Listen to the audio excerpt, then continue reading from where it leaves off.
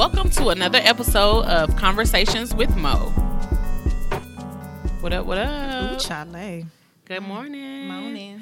It is bright and early. What time is it? Oh, man, it's almost 10:30. Welcome to another episode of Conversations with Mo. What's up, Mo? Hey, boo. How are you? I am present and accounted for. Yeah. You know, it's always good to see you. You are like a ray of sunshine. And then your nails look like a ray of sunshine. Yes. Anyway, so welcome to another episode. We are excited to be here this week. Last week was very exciting. I actually got a lot of feedback about, I meant to tell you that I got a lot of feedback about last week. Just people like, one girl who has a podcast, her name is Maya.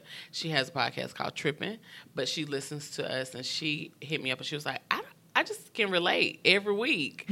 She was like, thank y'all. I just appreciate y'all so much. But last week we talked about history versus chemistry. I think a lot that hit home with a lot of people because, you know, you've been in a situation before where you've just kind of, I don't want to say settle, but I mean, basically that's what happens. We all have done it. Yeah, oh. you settle versus on the basis of meeting someone new, then having that old thing back. That's what I like to say. She want that old thing back. But shout out to B Cooks for being on the show. I appreciate him. B Cooks is the homie, y'all. He is. He really is the homie. And you know, I've seen him when he talked about last week when he was in a bad place. Like I like vaguely like remember that, but I remember it because I met him prior to that point in his life, and he was like in a really good spot, and then all of a sudden things just kind of changed, and it's amazing how relationships can change us and how toxic relationships can be. And they just bring us to our lowest point where we're not even recognizable by our own peers. Mm-hmm. And I just commend him. And, you know, it's nothing to say anything bad about the person he was in a relationship with. Sometimes that shit just happen. You know, I don't really think we realize sometimes that the people that we are in relationships with just aren't the best people for us. You're right. You know, they bring out the worst in us. We bring out the worst in them, you know, or we just have, like, energy that just isn't there. So I'm definitely glad to see that he's made a change for a better. He has a younger daughter, and he's just making it a point to be in her life. Mm-hmm. And, you know, you don't really see that. I get real amped up about good daddies is what I like to call them. So I'm always excited to see young black men taking care of home and their children, even when they're not in relationships with these women. And I'm glad he was able to talk about it because you get a lot of men that hide their feelings. Mm-hmm. He came out and expressed every nook and cranny of his emotions, and I loved it. It was more so yes, you got a man that's coming out and speaking how he really feels. You don't get most men that do that, so I needed that because I actually felt that. So absolutely, shout out to B Cooks. And I always like to have people on the show who are very transparent because I'm transparent. So is Mo, and you know, even when Tacoba was here, she's very extremely transparent, and that's what makes you relatable,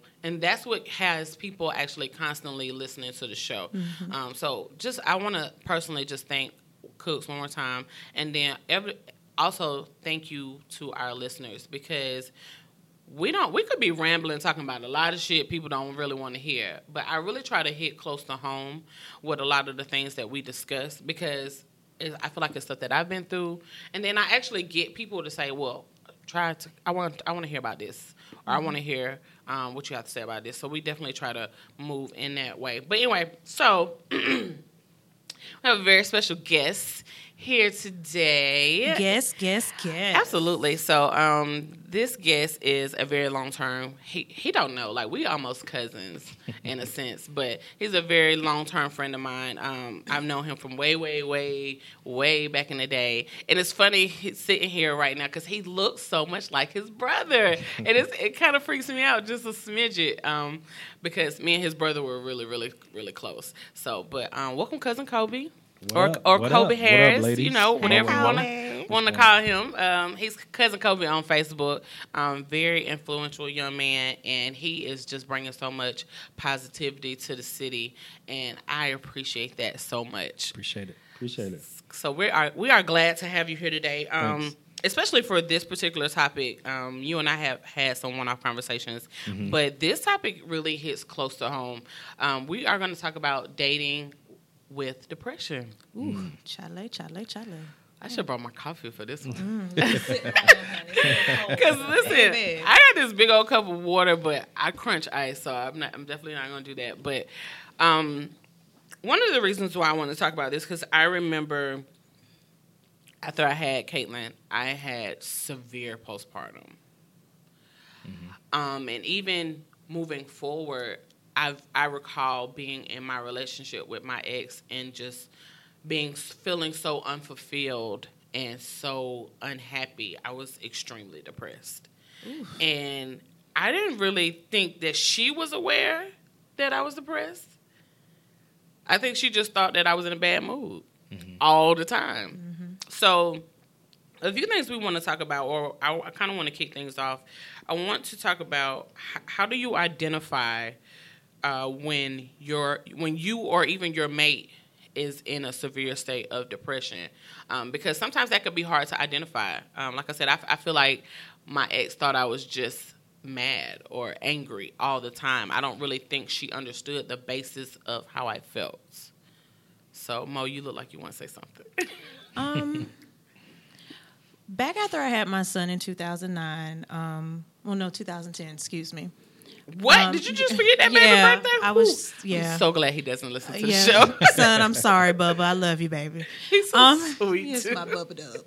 That's the one that be calling, checking on me. Yeah, he's amazing. That's my other husband, child. He's going to be a great, great dad. Yes. Or a great boyfriend. Like, he calls you. I'm sorry, and I'm getting off topic, but he calls you like, Mama, where you at? You coming home? I'll be gone 10 minutes, Mama. You've been gone too so long. Sweet. Okay, I'm sorry. Carry on. So, after I had my son, 2 weeks after, my husband is a great father. Anybody that knows my husband knows he has my kids more than I do. If I say I'm going somewhere and I'm taking my kids, he's right along with us. So, at one point, 2 weeks after I had my son, my husband got really, really ill. So I'm in there holding my son, and next thing I hear, my husband's like, I don't feel good. I got to go to the hospital. I'm thinking, all right, something's not right. And I didn't see my husband for 3 weeks after that. I mean, I talked to him. Next thing you know, doctor tells me he's got stage 4 cancer. Wow. Oh, wow. My husband's the type that shows really no emotion. No anything. He communicates and talks to me. But battling through that and thinking, oh, I'm not going to be here for my kids. I'm not going to survive. I'm not going to do this. I can't do that.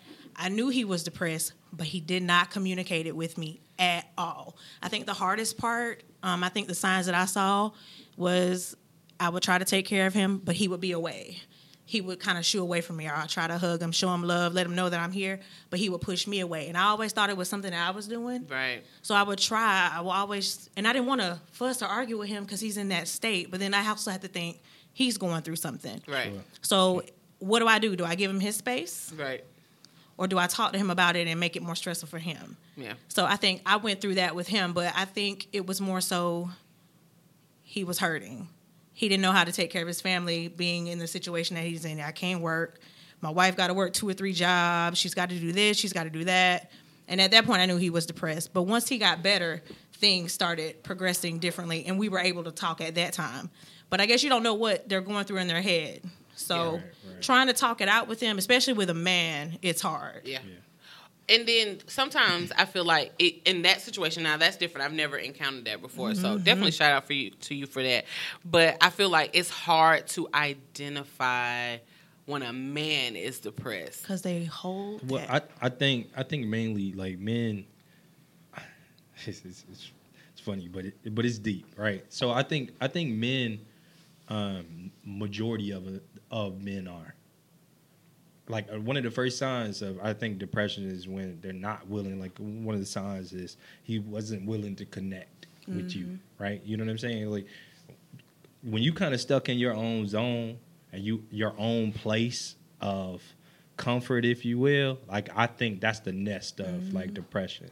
So I think many men they probably don't express it because they are, and they don't know how to identify that thing. You know, like Charlamagne has been doing the push with anxiety and doing the push Great with book, by the way. PTSD and all that good stuff. Let me tell you, my anxiety be on 10 sometimes. I have a really hard time, like, let me ask you getting this: it all like, together. do you know any men that have anxiety? Like, I don't like men. No,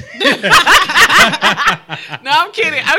Right. I do, but I don't deal with a lot of men like on a day-to-day basis. Right. Well, you know what? I take that back. I do. I live with one. Okay. I live with one. My brother, I feel like my brother has some type of but he's been diagnosed with PTSD. Sure. So he's been in the military. All right, so undiagnosed men. No, I don't.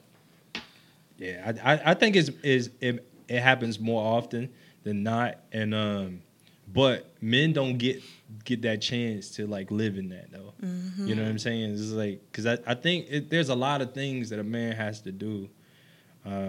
He still has to be the protector. Right. He still has to be the provide. support. Yeah. Like he still has to do all these things, and your husband had to weigh the burden of, oh man, like I'm not gonna be here, even though we know that, right? We know we're not gonna last forever, but like just that, I guess that ring of the bell, like, oh, your time is coming. You know what I'm saying? Like, so I think in a nutshell, I think a lot of boys who end up growing up to be men experience that early on.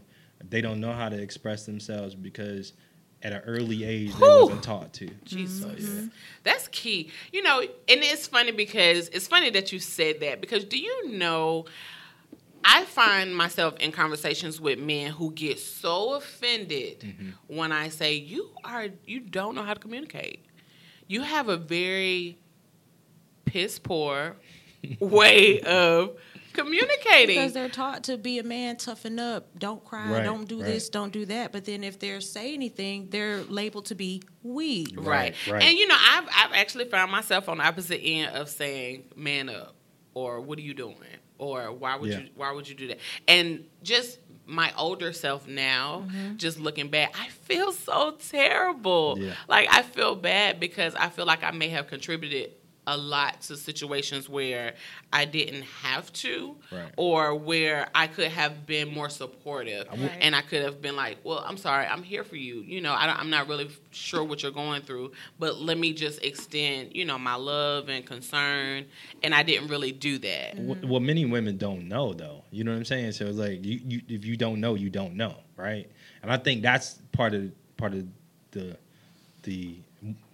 the situation. A lot of single women, right? We know we got a lot of single women raising sons and things like that. Yeah. It's like I don't think they know. They don't know. Like, so they're growing this young man up with the perception of what they think a man is supposed to be, which is probably the perception from their dad, right, or their grandfather, TV, things niggas like that. In the hood. But we all know, like, there's more than one way to be a man.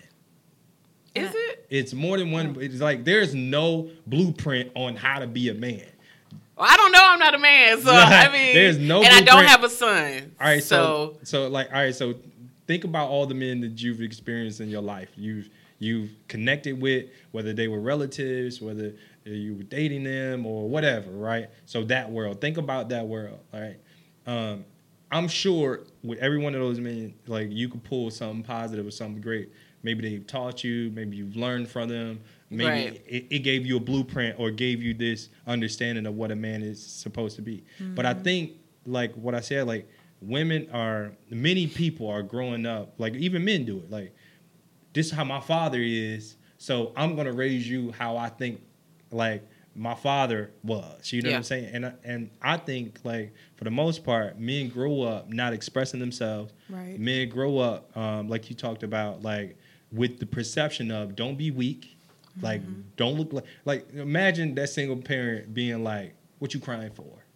Oh yeah, like, that's been said a lot of times. Oh right. Yeah, hold your head up. Like, you don't get to express yourself or your world. And I think, like, think about that. You living with your thoughts and things that you probably want to express, and then you get to this level of adulthood, and then you don't know how to come off of that. And then I think a lot of men run into those relationships and don't know how to express it. Don't know how to express themselves, and then they got the luggage and they're bringing it into this relationship, and the Ooh, relationship. Don't you talk about that baggage, honey? They're bringing it into Jesus. the relationship, and it end up, being a bad thing, and then the man get a bad rep for it. Mm-hmm. And it's learned behavior. That's all Ooh, they know. Don't talk about learned behavior. I think a lot of times we don't even understand or are able to identify learned behavior. I tell people about learned behavior all the time because that's something that you picked up at the house. Right. That's something that you came into this relationship with. That's something that you have seen your grandma do, your mama do, your auntie do, and you have just thought that is the way. And so you grow up thinking the same thing. It's funny because I've seen this meme, and this is a little off subject, but I've seen this meme that says, "Stop dressing your sons like the niggas you date." Ooh. And it had this little boy, and he had like his pants sagging, he had like money hanging out his pocket, and he had like a little bootsy fade, or with a little, like, he was cute, but it looked like a nigga that I probably would see in the 3 or something. Yeah. So I was like, why do we do that? Like, I even say that now with kids. I feel like I see some kids and they're like dressed like me. And I'm like, why are we forcing such a lifestyle or something on our kids when they're like 3 or 2 or but anyway, totally off subject. Yeah. No, but I remember just going back when I had postpartum. I just remember being in a very bad. Me and my daughter's father were in a terrible space. I never knew how toxic we were for each other until after my daughter was born. Mm-hmm. I never saw how mean he was so nice to me prior to my daughter being born, and then all of a sudden Caitlin was born. It was like, like I was like, who is this guy? Asshole. Like, he would say stuff to me, and I would be like, are you kidding me? And it just threw me like for a loop. Right. I didn't know how to respond, and I think it was because my rationale of it was because he felt like other people were invading on our family, our little family. But she was like the first great-grandchild. She was my parents' first grandchild. Mm-hmm. She was like a first on both sides of his family and my family. So my family is a little different, though. They're a little, throwing elbows, move, bitch, get out the way type. Yeah. No, we coming over here to see her. No, we doing this, we doing that. And he just felt like he couldn't. I think he felt like he couldn't get enough time with her, and so or you, yeah, or me. But instead of being mean to you, he could have communicated that with you, right? And and I don't think he was being mean. I think it was a way of expression, right. And that's what I was gonna say. Is like, I don't think necessarily, like you said, like that's his form of expression, right? Because like you talked about, like it's rare that you would see men being soft. Men like being soft. You know what I'm saying? So what's the other emotion that they can express without illustrating that they are soft? It's usually like the gorilla. Like they go to that mode of being aggressive. You know what I'm saying? But, and he was just like, why can't I do this and why can't I do that, right? And why does everybody have to? Why I gotta wash my hands and why I gotta put a blanket on my shirt? Bye. And, them old school rules. Man, my mom. So I lived with my mom right after we came home from the hospital. So it was wash your hands when you hold that baby. If you, whatever regular clothes you got, you need to drape yourself with a blanket. Don't lean her face up against your clothes. Don't kiss on her in the face. So my mom was extremely, extremely strict. Now, mind you, I'm not no young child having no baby. Like, I'm 21. Which is young. But I've been to college and all this good stuff. So I'm just like, okay, I can't like go against this lady in her own house. So I'm looking at him like, hey, just keep calm. Nah, like he didn't understand that. Like, yeah, he did. Like, and then also too, like with you going through severe postpartum, like you were extra sensitive, right? You know what I'm saying? So I'm crying. Honestly, he could have been the same mean, the level of mean. He could have been the same, but because you were extra sensitive, like you didn't know, you could not, like you couldn't leverage, like, oh nah, like this dude is a jerk. Yeah. But also on top of that, can you imagine, like all right, I'm playing devil's advocate, but like, can you imagine, like, yo, I'm trying to hold my child, and then I got somebody else, mama, telling me what I need to do. Oh, yeah. Like, it was so crazy. Like, I remember she fell asleep one time, and he's, like, in the recliner, and he's just like, my mom walked by. She was like, all right, now, you ain't going to be over here in the middle of the night holding her. Ooh. So she sleep. You need to go ahead and put her down in that carrier, because ain't nobody finna be rocking her around here. That's his moment.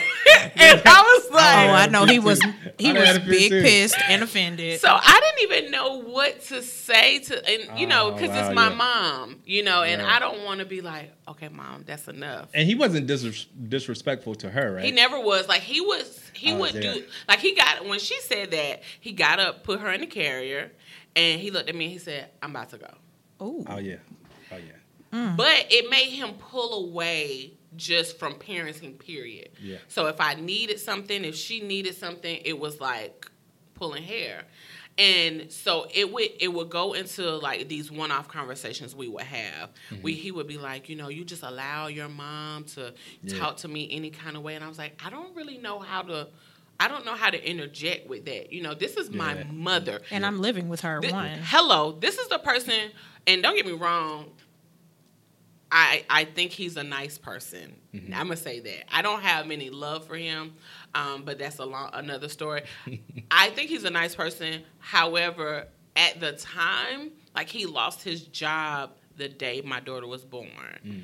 My mother was taking care of us. Oh, he better listen to her. I'm like, I can't really go against the grain here. This lady, when you can't provide for your daughter, she's going hard. She's making sure she got formula, you know, because when you first had a baby, they don't give you the WIC right away. You got to buy your own milk. I'm talking about she buying formula, she making sure we good. Like, my cousin was killed 4 days after my daughter was born. My mom didn't want to, but she up and left to go to Alabama to the funeral for my cousin. And my anxiety was on 10 because I was like, I'm going to be here by myself with this fresh baby.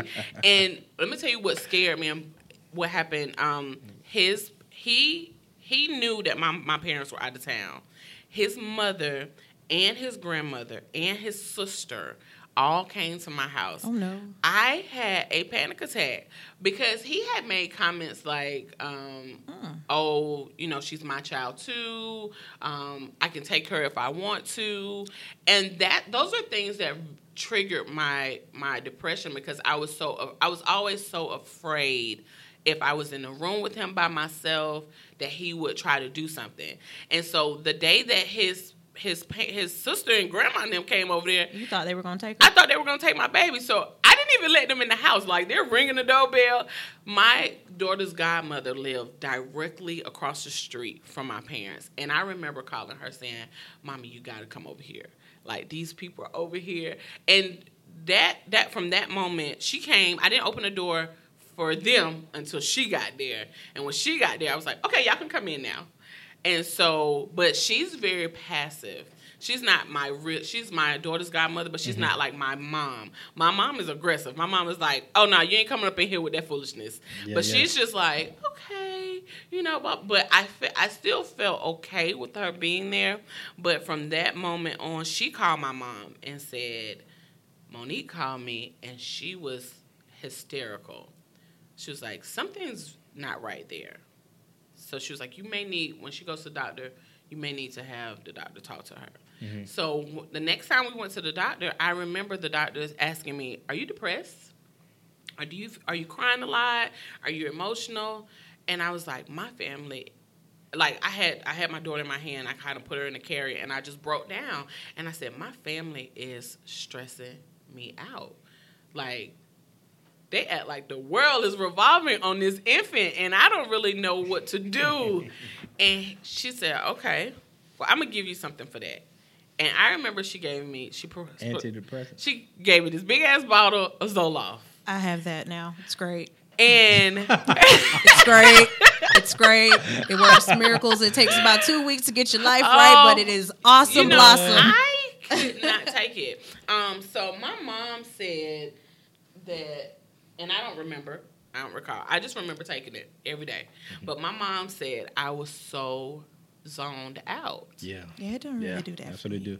And I just don't recall. And I remember waking up one day to take my happy pills, and they were gone. My mom had flushed them. Mom was like, "Oh no!" Down the toilet. She was like, "You're not even here. You're not here. You're not present." But the crazy part to all of that was I wasn't neglecting my daughter. She was like, you get up with her, you take care of her, you put her back down, and you just in a whole nother world. She was like, and that can't happen. Right. So from there, I just was forced to deal with my depression. So let me ask you this: did you fear your mom? Huh? Did you fear your mom? At that time in life, I did. Yeah. At that time in life, I did. I moved out when I was 18. I went to Payne, and I never came back. Yeah. And so did you tell her you just kind of just eloped, just got out of there? Oh, listen. So let me tell you the backstory. I got accepted to Clark Atlanta. She told me that I could not. I think we talked about this on one of the shows. She told me that I could not and would not go up I-20 and waste her money. Oh, well. So my intent was never to go to Payne. Mm-hmm. My intent was to find me a job and get the fuck out of her house. Right. So my then friend, she was actually my roommate. She had been my friend elementary, middle, high, and she was my roommate. Mm-hmm. Shout out to Nakia. She was like, look, we've been doing this for years. Come on, just come. You'll like it. Just come. Just get out her house. Just go. Right. And I was like, okay, I'll go. But I was so sheltered as a child. Mm-hmm. When I got to Payne, it was Super Seas on Wednesday. Yes. The soundtrack on Thursday. Some type of frat party on Friday and Saturday. And I was dreading going back to class on... Oh, and then it was Super Seas again on Sunday. So I was like, party. And when I left, I had a 2.75. I lost my Hope Scholarship, which was the only thing keeping me afloat. Mm-hmm. Besides my parents paying out of pocket. And my mom was like, oh, I ain't doing this. Oh. She was like, she pulled the plug on all my financial aid and everything. She was like, figure it out. So I was like, okay. So I came over here. I came over to AU, and a lot of y'all will never remember this, but classes was only like $1,500. El Cheapo. For the whole semester. So $3,000 mm-hmm. For a whole year. So I was like, I'm going to go over there. And I did. I came over here. But then I ended up finding a really good job that was paying me like $12 an hour. We're talking about back in 2001. Yeah. So I was like, oh, fuck this school shit. This shit is for the birds and the bees, honey. So, but I was living in College Station, and I continued to stay there and mm-hmm. work. But then I didn't like my roommates no more. So my grandmother ended up moving to New York. Mm-hmm. And so she was like, oh, you could just stay at my house. So that's what I did. So I was like just out here living, and then I got pregnant. Yeah. And then when I got pregnant, I moved back home. But I didn't want to move home. I kind of feel like I was forced to move home. Yeah. And she was just like, ain't no room over there at your grandma's house, and blah, blah, blah. Who gonna take care of you? And, and I don't want to make it seem like she was some type of monster. But she was controlling. She still is. Right. And I have to have, like, even so now like, I'm more aware. And, like, people don't understand. Like, my cousins don't understand. But they'll say, like, my mama call. Like, she can call right now. And I'll be like, oh, yeah. Nope. She have exceeded her 3-call maximum today. Yeah. Like, I don't have time. Mm-hmm. And she really, like, tries to still, like, I can't tell her my days off. Mm-hmm. Or she'll be like, well, go by the nursing home and check on your granddaddy. Or go do this, or stop by the house, and she just really tries to control every aspect of my life. I think that was probably, and I hate to blame it on Mama, but was probably like the thing that really broke you and your baby daddy's relationship. Yeah, because and then respect to him because he didn't want to like disrespect her, right. But he relied on you to fix it. Right. And I didn't know how. And you didn't know how, mm-hmm. which ultimately kind of broke that because for him, it's like he's stuck. You stuck because you're dealing with postpartum, the anxiety, the controlling, and the fear behind all of that. You know what I'm saying? So, which caused you to break down when you took your baby to get checked out. And I think like a lot of times like and look, I just feel like, and I hate to play it like that because it's almost biased because I'm a guy, but I feel like many times the dude don't get a good rep for anything. Yeah. Right? It's like if you think about it, let's just say a celebrity couple, and I don't know, you just make up a celebrity couple. Bobby Whitney. Bobby and Whitney. They'll always be my favorite. All right, so Bobby and Whitney. If the love is like that, I want it. Let me tell you. So, like, anytime something happens in a relationship, the mind automatically go to what did he do? What he do?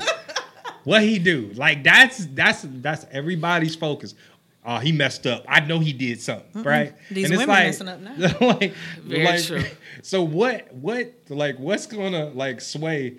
When it's going to sway and when it's going to convince the people that, like, it's 50-50 either side. Like, it could be she broke it or he broke it. Like, when can it be even? But I don't think it's ever that, right? And then the stories become easily believable as well when somebody's telling, oh, he was this, he was that. Even guys, like, they're convinced. They're like, oh, yeah, nah, he a jerk. You know what I'm saying? Like, we'll play into it like, nah. But I think the reality of it is, to go back to it, like, a lot of us start off with depression because we don't know how to express ourselves. I did like a survey, right? And I asked like over 50 different women. I asked them like give me 10 questions that you want to learn about, like just a relationship, just a guy. Like give me 10 questions. And the main question was, why do men lie? That was the main question. Like, shout out to them ladies. I'm on the wrong live. Hold on, let's ask that again. Wait 1 second. That was the main one. Christ. That was the main one, yo. Why do men lie? That was it. Like everybody had that question. That spoke to my spirit, honey. Like, spoke to mine I don't even too. know what to do. Like everybody asked that question. Wait, what was it? So women really want to know why do men lie? Yeah, like that was the main thing. And I mean, you see the memes now. That's the narrative. Men always lie. Men lie. And somebody even made up some BS. It was some bullshit. They was like, they was listening to somebody, and somebody was like, "Oh, women lie to protect, and men lie just to be lying." I'm like, that's bullshit. Why? But why do men lie? I think it's 50-50. People lie. People lie. They lie for their own benefit. Huh? I think they lie for their own benefit. I don't like the playback or the story. I lie to protect you. I lie because I care about you. I lie because I love you. Or that sounds stupid. And that is some baby boy waiting to entail bullshit. Some Terry McMillan shit. I think it's believable. Bullshit. And it depends on the situation. But that was the main thing that women asked. They was like, why do men lie? Right? And so I had to do research because I didn't even know. Like, I was like, what? Like, all right, so why do men lie? Just to entertain them and answer this question, right? And what I learned was men were taught. Men were taught to lie. Like, all right, so we go back. We just agreed and we had a conversation about men as little boys when they grow up, right? And they're growing, they're being raised by their grandparents or somebody just like with their perception of this is how a man is supposed to be, which is probably not true, but we'll go with it. This is how a man is. This is how Uncle Phil did it. Like, right? Somebody off TV. Shout out to J. Cole. All right, so the thing is with this little boy, because you have this perception of what a man is, you won't allow this boy to express himself. You won't allow this boy to do anything feminine at all. Right? It's like, nah, you can't. Nah, what you crying for? Hold your head up. And just all this, I want to call it like a demon almost. Like all this beating him into. Rah. Yeah. Like, so in that, if you think about it, so this little boy is being raised to not believe in how he truly feels. So mom say, hey, like, what's wrong with you? At that moment, this boy lie and say nothing. This boy have to figure out how to tell her without really telling her. You know what's funny that you say that because, not to cut you off. Yeah. Now, I see it now. Yeah. My cousin has a son. And if I remember, prime example, very good example. They were at my house about 2 weeks ago. The internet went out.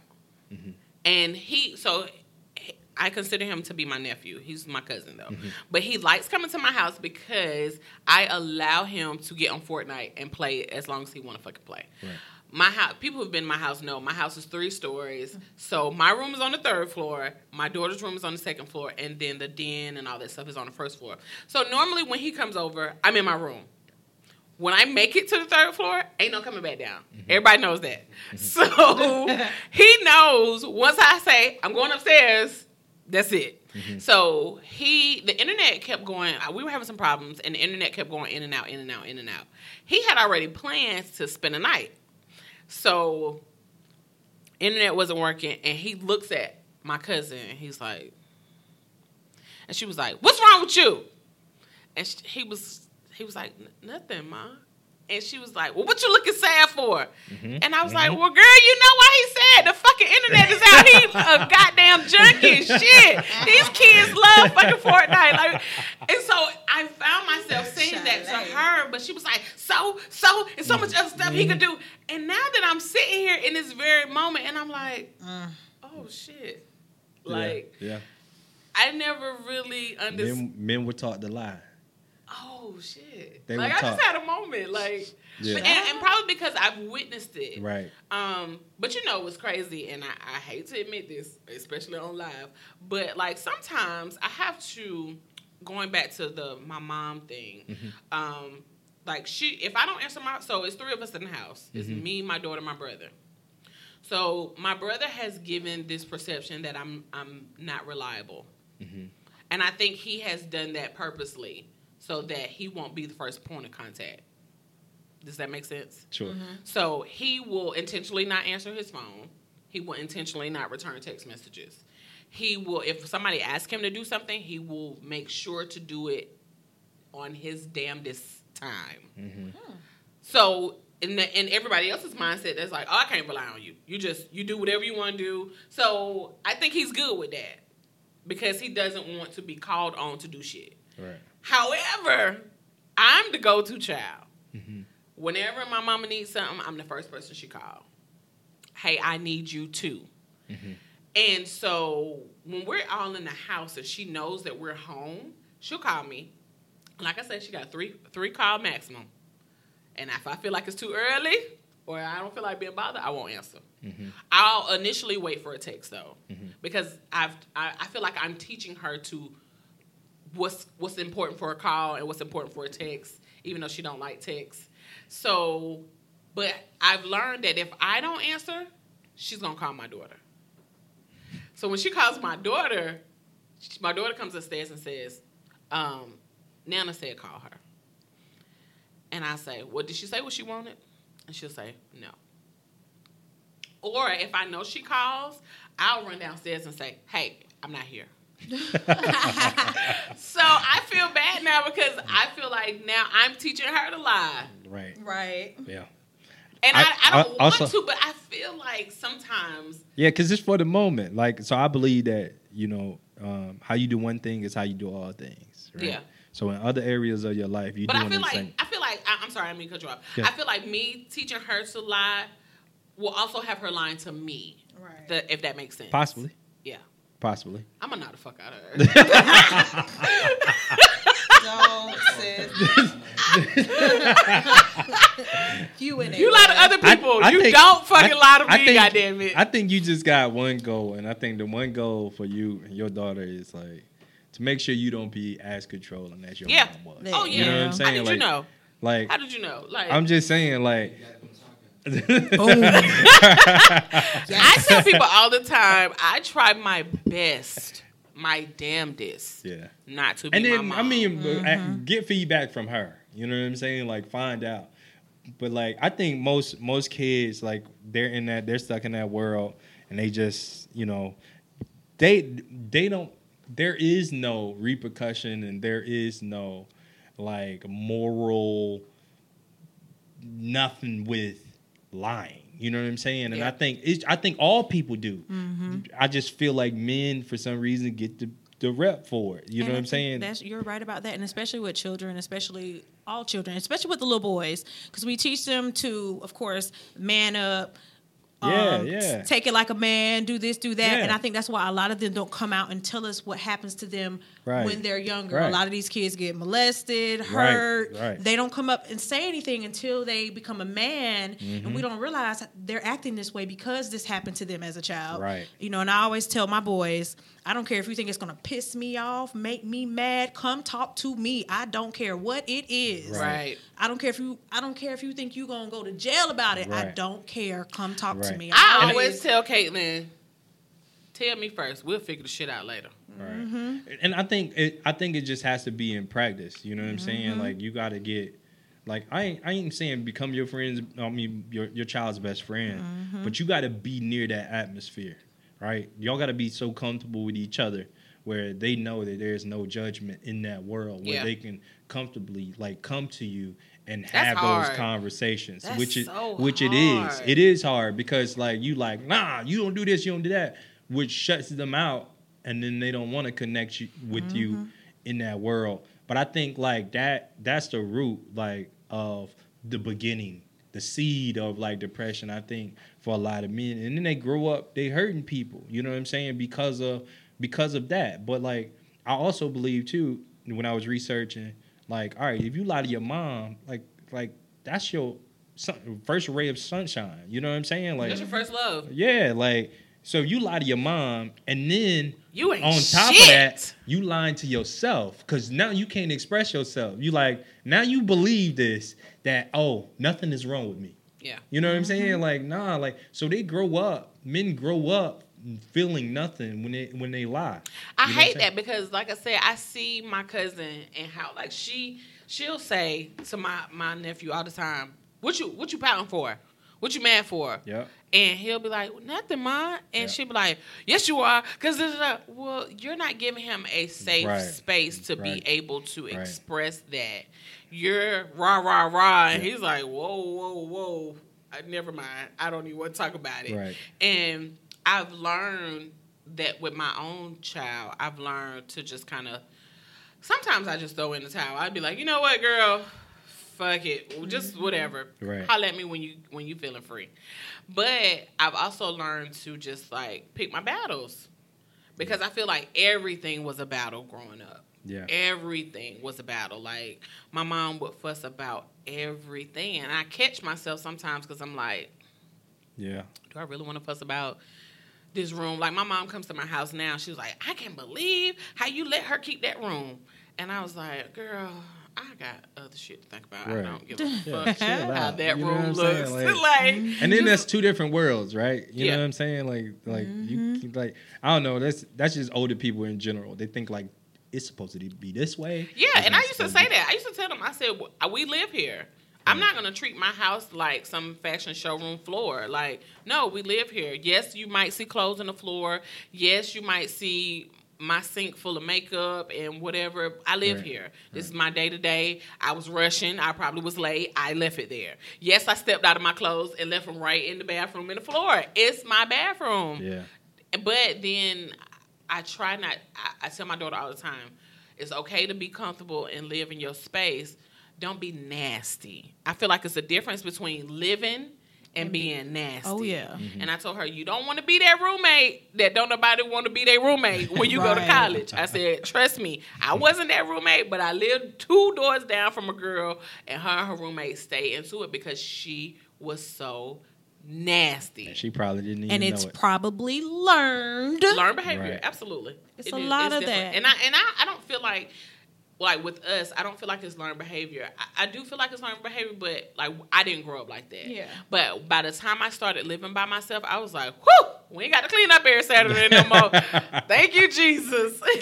And it was just like, But, no, we're not going to do that no more. But, no, okay, so we are so far off track. But, so we've talked about ways to identify. Mo, you talked about how you identify with your husband. I talked about how I felt like I was able to identify my own depression. But how do you help your mate cope? I think that's the hardest part. Yeah. And I always tell my friends, my homegirls and my homeboys too, that mental health is serious. Mm-hmm. Yeah. We need to take it serious. I feel more elated with the Black community because I feel like we are taking it serious now. But I feel like we've taken a lot of L's to get to where we are now. Yeah. But like I remember, so I want to kind of go back and kind of tag on to my coping.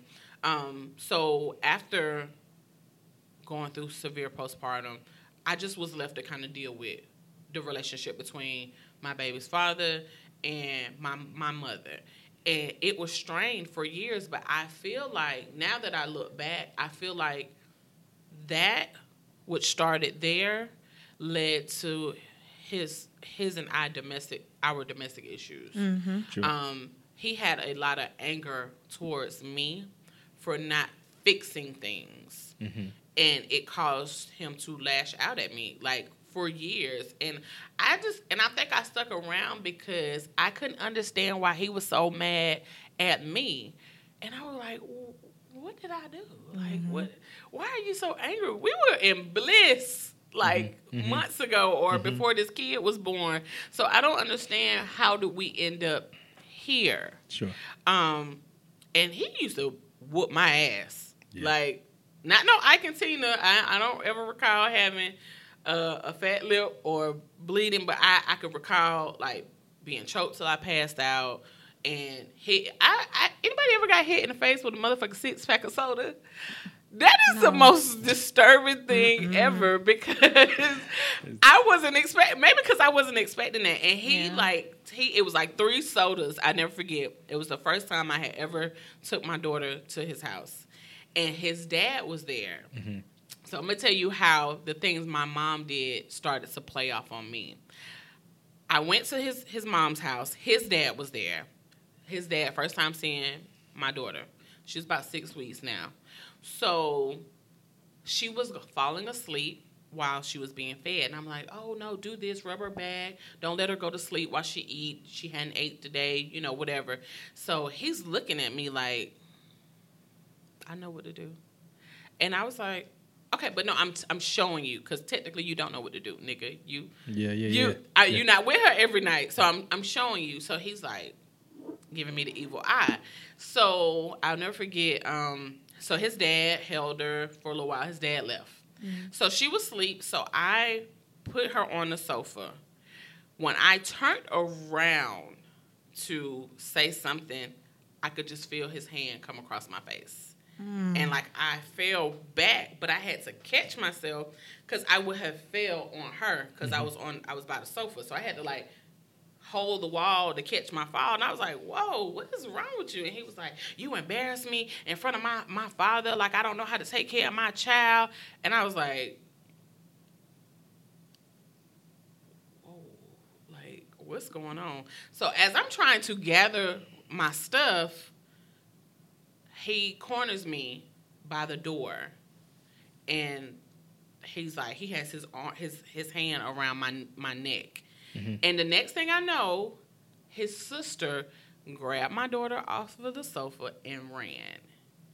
So now I'm fucking flipping. I would freak out. I'm losing it not because your hand is around my neck, because I was like, I don't want to say dealing with that, but I wasn't like thrown off by that. I was confused because I didn't know why he was doing this, and this was like the first time he had ever physically put his hands on me. So I'm in a state of confusion. I'm like, well, what is going on? Like what's happening? But when I seen her leave, I didn't know if she was going out the back door or what. And now I'm hysterical. So I've kind of like fought my way off of him, but I'm trying to get to her, and she has locked herself in her mom's room.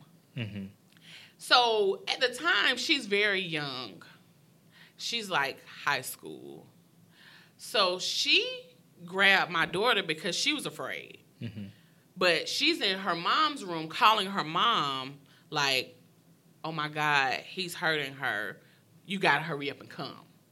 So once I got loose, I'm screaming like, bring me my baby, bring me my baby. And so at this time, I'm like, fuck this diaper bag and all this bullshit. We're just getting the fuck out of here. Mm-hmm. So by the time I made it, I she brought my daughter back out, put her in the car seat. She grabbed my daughter's bag, and we just made a way for the door.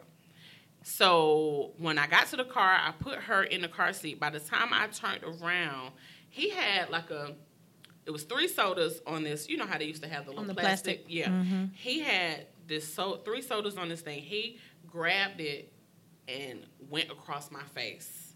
Now, it's like 4 or 5 o'clock in the afternoon. There's a lady standing outside, his neighbor, right across the street. When he did that, I kind of flew back on the back of my car. She stood there and watched him attack me and didn't say nothing. His sister is screaming, stop, stop, stop. So by the time I finally worked my way around I had to end up getting in the passenger side of the car, locking myself in the car, and then climbing over to the driver's side. Mm-hmm. So I'm hysterical. I'm calling my grandmother. I'm crying. I'm like, oh my God, I don't know what's going on. He just lost it out of nowhere. So I said all of that to say, I go to my grandma's house. She's right down the street. I call the police. The police we don't see no bruises on you. You could go take out a warrant tomorrow. Mm-hmm. So I did that, but I still went back. Yeah. Mm-hmm. Even after months. Mm-hmm. Because I was 22. I was in this state of I want my daughter to have both of her parents. Sure. And so when it got nothing but worse from there. Sure. It got nothing but worse from there. It got extra, because at that, and the end of the year, I ended up moving out because my plan was to only be home for a year. So I moved out. So when I moved out, it gave him even more reason to beat my ass, because now I'm in my own home and ain't nobody here, to stop or interfere with him doing anything to me. Yeah. So the abuse went on for a long time until I just woke up one day, and I remember your brother being on the porch across the street from me, and he had hit me about something, and he was walking out the door, and I, you know them plastic bats that we all buy for the kids, the little tykes. With the white ball. Yes. So my daughter had one of those, and I think that was my breaking point. I saw that little bat, and I saw the back of his head. He was walking out the door, and I waited until he opened the door, and I just slung the whole bat. And I went to work. I was so angry. I had been being abused for almost 2 years. No, that's and good too. Yeah. I was crying, and I was he was stop, stop, stop. And then your brother came flying up the stairs, and he was okay. And I'm just crying, and he was like, hey bro, you better get on, or I'm gonna whoop your ass, get the fuck on. So he left. And after that, I made sure that I was in therapy, because... Did the beating stop, though, after that? That was it. That was it. That was it. That was it. I was done. And I put my own self in therapy. I never told anybody why, but I think my mom knew what was going on. I don't think she knew the extent. Sure. And so once I started going to therapy, I remember one day, I used to go to therapy every Wednesday at 3:30. And that would be the day that she would pick my daughter up. And she'll be like, well, why do you have to go to the doctor every Wednesday? I said, well, that's when my therapy session is. And she was like, well, what are you going to therapy for? I was like, oh, because I need this. Mm-hmm. I need this. I need this. My insurance cover it. And I'm going to go until I feel like I don't need to go no more. And her exact words to me were, you need to pray about your situation. You don't need to go talk to nobody about your situation. I hear that a lot. And I said all of that. I gave all of that background and all of that backstory because I wanted people to understand. I encountered some very severe trauma, but for my mother to tell me to pray about it, I felt like was by far the stupidest shit I had ever heard in my life. No. Yes. Because, but then, even though I felt like it was stupid, I feel like that's how they have been taught to deal with trauma and depression. And depression. And I was severely depressed because here I am, young, black, single mom. I have just been in this abusive domestic relationship for 2 years, and I'm just trying to get myself back out there. I'm just trying to get myself healthy. I'm trying to be the best mom I can be. I'm trying to be the best person that I could be. But I feel like I can't even wrap my mind around certain things because of what has happened to me. And, I done prayed. I done said a few prayers, but I just feel like that didn't work. No, I don't think it's like, not to look at it like I'm like the anti or something like that. I don't think it does. I think for a lot of people, like, man, I truly believe, just on the religious side of things, like I truly believe that, like, you have the power to, like, if you work for Comcast today, you can turn around tomorrow and go work for AT&T. Right. If it doesn't work out, then stay your ass at Comcast. Like, that's I feel like that's how things work. You know what I'm saying? I also feel like that, like, biblically, if God say, like, put no other God before me, for that to be like a statement, or for that to be a sentence at all, like, that means you identifying that there are other gods, right? So I believe that, like, we have the power and the dominion over a lot of things. You know what I'm saying? Like, think about just a lot of things that you've accomplished, right? A lot of times, maybe it was grandma praying for you. Maybe it was the ancestors praying for you. Many times we become successful at the thing that we become successful at, and we didn't pray for it. It just happened. We just end up being blessed. But I think, like, we put a lot of those things that can't fix a lot of problems that's in the black community, period. We put it on prayer. Like, prayer is going to make it work, and it's just not. And I think a lot of us... I feel like it contributes. I don't feel like it is the solution. You have to put some work into it. You have to give it that push. I feel like you have to give it something. Well, I believe that, like, when the scriptures say faith without work is dead, right? Yeah. Mm-hmm. So when you praying to something, like, when you praying to God, like, that's more faith. It's like, I'm hoping that you will fix this. I'm hoping. And this could be a fix. Right. Mm-hmm. And I believe that. But without the work piece, none of that exists. Right. You know what I'm saying? Like, and so who's to say what the work is, though? Well, I think it's just the effort, right? Yeah. Right. Had you not fought back, nothing would have never changed. Right. Right. It wouldn't have ever changed in that situation until you fought back. We talked about that in the one-off conversation. Men will do what women allow. Absolutely. You know what I'm saying? Absolutely. So like, he could have still tried to beat you after the fact, right? But the moment you was fed up, it was over with. Yeah. Everything stopped. And I think that's the side that really made him more afraid. And I think... and I was in therapy for over a year. And my mom just couldn't, for the life of day, just understand why I was going to therapy. And I kept telling her, it's not for you to understand. Right. This is actually working for me. And it did. And it's so funny because I feel like therapy in that situation created this monster. Right. And now I'm so not the person that I was. If you met me back then, there would be no way you could be like, that can't be the same girl. Mm-hmm. Like, but I'm more that has just really molded me into be like I'm not taking no shit from nobody type person. Right. And I never was like that. And I remember once I got out of therapy and I actually put myself out there to start back dating, I started dating your brother. And I remember the first time my daughter's father came to my house and your brother answered the door and he was like, "Oh, what you need?" And he was like, "Oh, I came here to see my child." Your brother was like, "Okay, does she know you coming?" And he was like, "No." He was like, "Oh, okay, well, you wait right here."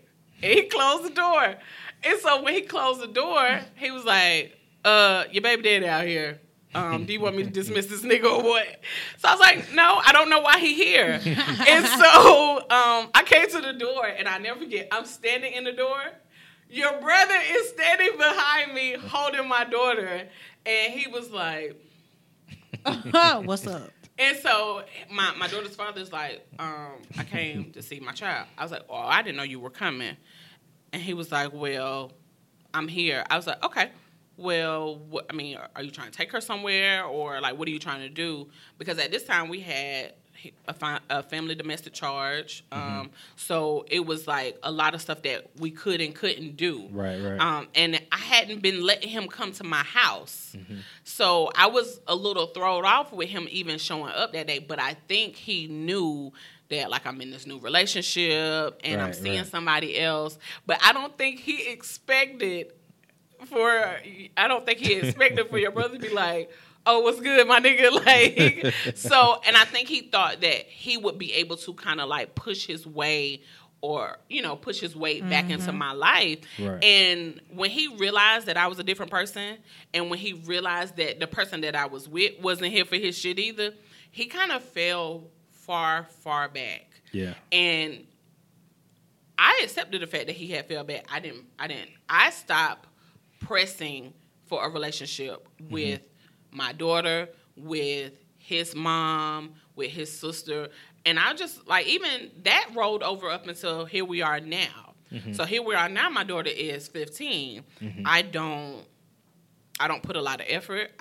If he talk to her, great. She got a cell phone. If he don't talk to her, I mean, it's nothing I can do about that. Right. Because I feel like now we're at a point where he has just stayed in the background so long, it's nothing to do. But I feel like that has also made her a little different. I've noticed. So now I feel like I need to put her in therapy. I said all that to say that. Right. I feel like now I need to put her in therapy. I feel like she has, she's dealing with coping mechanisms that I can't really help her with. Sure. Like things that she is not willing to talk about with me. So now I feel like she's almost going through the same things, but I feel like now she has daddy issues. Sure. So now it's just like all of a sudden here we are dealing with not my mental health, but the mental health of my child now. And that's like, we have to be able to see these things. Yeah, I think you were trained to see it because you experienced it. You know what I'm saying? Like, but you're right. We should be able to identify absolutely those things, especially in our children, is because like for the other people, like that's how your kids end up doing crazy shit at school. Yeah. You know what I'm saying? Yeah. Because you don't identify those things. But even our kids too. Yeah, I believe our kids do get down. I feel like our kids always are a product of their environment, and they feel like that's a title that they have to always take. And then you have to remember your kids are a part of you, and they do display what you used to do back in the day. Because I look at my daughter and I say, "Oh Lord." Yeah, the side that you got rid of. Down, so when so when I look at her and the teacher tells me, "Oh, she did this," oh, I believe it. Yeah, I remember the principal called me about a month or so ago and told me that Caitlin slapped a little boy because the little boy called her a homewrecker. How you gonna call somebody a homewrecker? She a kid. She must be in She in high school. She go to Davidson. So when the principal called me, she had me on speaker. How you call somebody a homewrecker and you like in ninth grade? You're 15. So she called me, and the funny part is the principal used to be my cheerleading coach in middle school. So she knows me. She knows me like the back of her hand because I used to give her hell. So she called me. She said, "Hey, Monique." I said, "Oh, hey, Miss Sneed. You know what's going on?" She was like, "Oh, well, I'm calling you because we got a little problem." So she explains to me what's going on. I know she has me on speaker.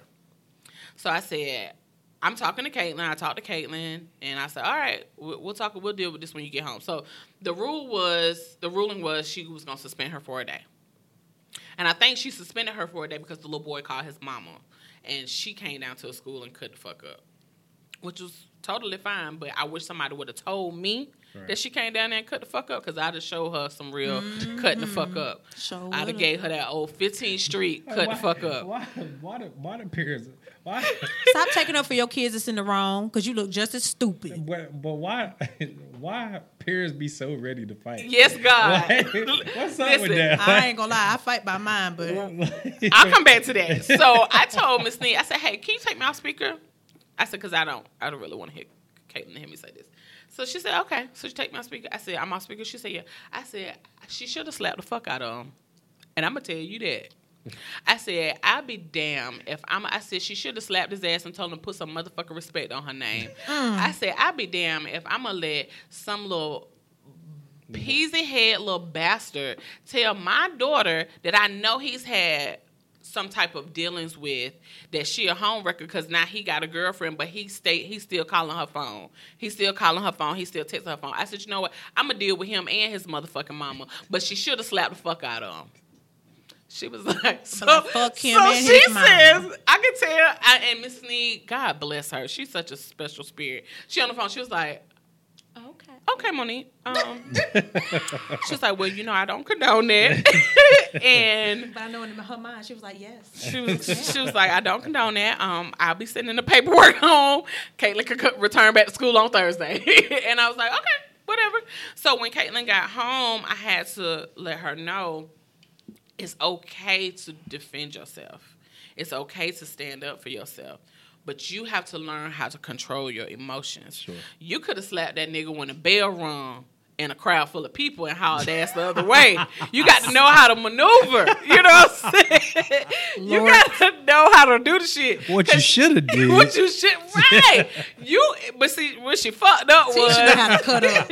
When she fucked up was, she asked the teacher could she slap him. Oh, shit. And my nigga. Right. Shout out to Caitlin. My nigga Caitlin. She asked the teacher because she slapped him. The teacher said no.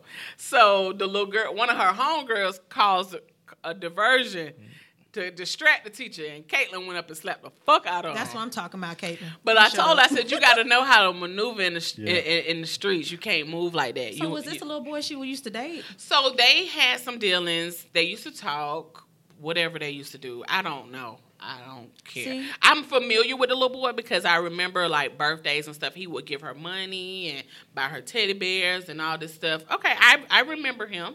I've talked to him. I've seen them on FaceTime, so I'm familiar with the relationship. Okay, little nigga stressed out. I slapped him too. So right, and I said all of that to say there has to be a point where. Because I feel like after that, she was severely depressed. Yeah, I think that was a trigger for her. Yeah. Because we all have some type of fear of rejection. Sure. So I feel like I feel like she was embarrassed. I feel like because it was like a rumor. It was like, oh, Caitlin, the homewrecker, she knows such and such got a boyfriend, a girlfriend, and she trying to talk to him. So I think it was embarrassment. But like that was a hard time for us. Sure. And I know we were talking about how do you help your mate, but like how do you help your kids, cope with depression as well? Mm-hmm. Because like I had to really just like, what's wrong with you? Like almost every day, or I had to make us sit down and talk, or go to dinner, or like almost buy her stuff to get her to like really open up to me. And she's not one of those type kids. Like she don't wear Jordans. Like she don't have to have the latest, greatest. So we could go and goddamn Forever 21 and buy 2 T-shirts that she lit. Yeah. Or here go a $50 pair of Vans, and she's like, oh great. But I've almost felt myself having to, create these moments where we are, even though I'm buying her shit, we're just having relatable conversations so I can really get her to open up to me. And that's the hard part with your kids, too. I feel like depression is a disease. It's contagious. I feel like when I was depressed, it fed off on my kids. Yeah. Because when I'm depressed, I'm sad and down. My kids want to know why I'm sad and down. The next, they're sad and down. Right. If my husband's sad and down, they're sad and down. And my daddy want to know why I'm sad and down, so it's hurting him to know why I'm hurting. Yeah. It's contagious. And then, just to see that your daughter was hurting, it's hurting you because you don't know why. Yeah. So it's contagious and it sucks. But, especially for children, it is so hard for them to open up. Yeah. And it was hard for me to open up to my parents about certain things. Now I don't have a relationship with my mom, because she treated us growing up. She separated me and my siblings. Like my older sister, she treated like royalty. And my middle sister, she just outed me and my middle sister out. My older sister got all of the nice things. Me and my younger sister, we got the hand-me-downs. And to this day, My mom just treats us like trash. Like, she doesn't talk to us. She don't like us. She always would say I'm the devil's child. She just did not like me. And for the life of me, I stressed myself out trying to figure out why. Y'all got different fathers? No, my older sister has a different father. My mom treated her like royalty. When my mom married my dad, I guess she had us. But she had me and my other sister. And she treated us like pure D shit. Well, you ever thought maybe she cared for your sister's father more? He was never in her life. What is she still married to your My dad? parents just got divorced. But y'all knew, like, did y'all know it was going to end? Oh, I knew it was going to end, but I think my daddy just stayed for me and my sister. Yeah. But my mom's just a terrible alcoholic. I think she chose. She had a lot of stuff going on in her life, but she chose alcohol over us. Mm-hmm. But she still treated my sister like royalty for some reason. Yeah. Nobody knows why. I think it's that relationship. I think probably, yeah. You may not know the ins and out of that relationship with your sister's father, but there's something there. Mm-hmm. There's definitely something there that she probably like, you know what I'm saying? Like, you don't know what you have until it's gone, right? Yeah. So she was probably like we do. She was comparing the relationship that she had currently with her old relationship. Ooh, history versus chemistry. I'm trying to tell you. And then like with my sisters now, like now it's caused a divide. Like me and my middle sister and me are like this. My older sister, child, we don't really fuck with her. And we used to be growing up. We were so tight. Right. But I'm for the life of me, I'm sitting here trying to build a relationship with my mama, trying to mend relationships with my sister, and I'm stressing myself out. I cut that shit short. I'm done with all y'all. I can't help somebody that don't want to be helped. Right. I can't make you fuck with me if you don't want to fuck with me. I'm not stressing myself out no more. But also, I think people like sometimes like till now. Like, we never identified depression or anxiety to mean you were sick, right? If you seen somebody who was mentally challenged, you'd be like, hey, they mentally challenged. You would be a little cautious with them, right? And we've never been cautious with people who haven't been diagnosed as depression. And I think that's part of like ours. You got one side of it, you don't know how to deal with a situation like that. And then you got the other side, some people don't even know that they are diagnosed as that, or they haven't been diagnosed as that. I think one of the things, to answer your question though, Mo, is like with the kids, I think with the kids or in a relationship, you have to find a way. I think one of the only solutions that could like really attempt to heal some depression, right, is therapy, right? Mm-hmm. I think that's one of the only ways. Therapy because you have to express yourself. You gotta express yourself. Unbiased opinion. Yeah, you gotta learn. You gotta have those aha moments. Judge me. Yeah. Mm-hmm. So I think the task or the challenge is how to make therapy cool. Mm-hmm. How to make it look cool to your kid, or how to make it look cool to your spouse or anybody that you're in a relationship with. Is because and you can't be like, oh, you depressed, you need to go see somebody. Like, you can't be that. Like, you actually, like, if you love that person, then you have to put that into action, right? This is something I read a while ago. It's like, if you want something to happen in your relationship, then you have to do it. Right. Right? You have to initiate it, and you have to create that. Like, I'm not affectionate at all. We grew up in the street, so like I'm just not affectionate. I ain't with all that. Like, dudes. Are you kidding me, bro? I'm not. But that. You know what? I can and see that. I can see that in him and his siblings. Yeah, like my wife hated though. Like, I'm just not super affectionate. And I think you can learn to be, right. I believe that there's opportunity. It can be a learned behavior. I think there's opportunity there, but I'm just not. I ain't with the holding hands all the time, all the lovey-dovey stuff. I ain't with it. It's just like, I don't know. It's just weird. But I do believe that, like, if you want something to happen in your relationship, like, you have to initiate it. Like, you can't just be the one, oh, he don't do this, or he don't do that. Or did you have to use that voice? Yeah, like, you can't be that. You can't be that.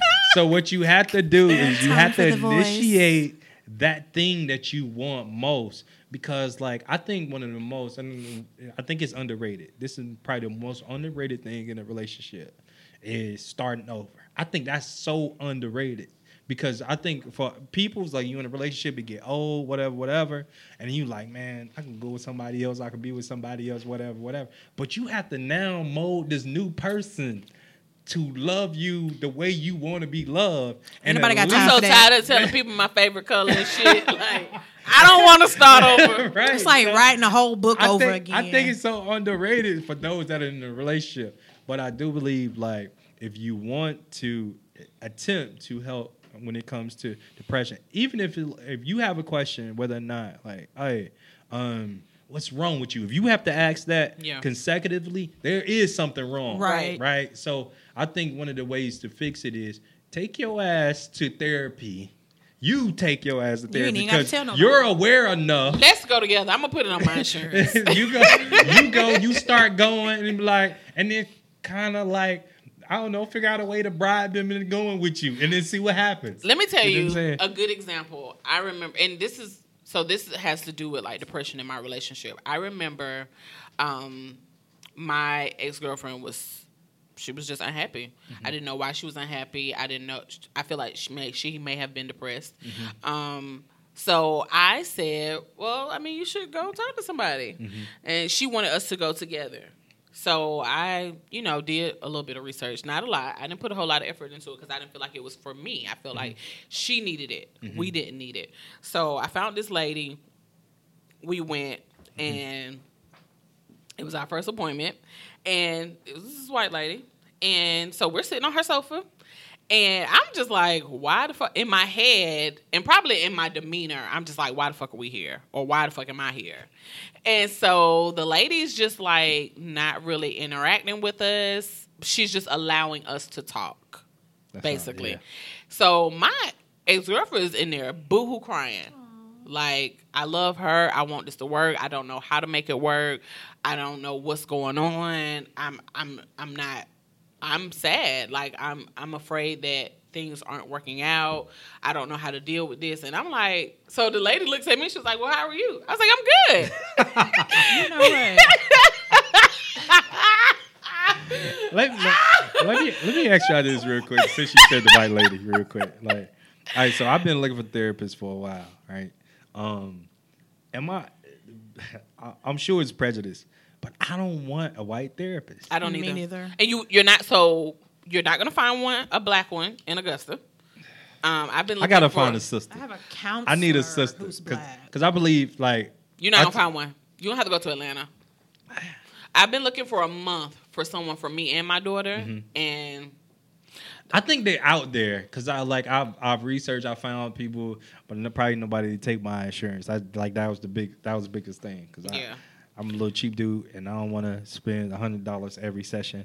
So your mental health not important? Is what you're saying? It is, but so I'm still gonna be strategic. I think on insurance they need to make mental health a little more. Since it's affecting more people, they need to make insurance a little more of a priority with the mental health. But I think I need a sister. I need a sister. Oh, most definitely. Someone relate.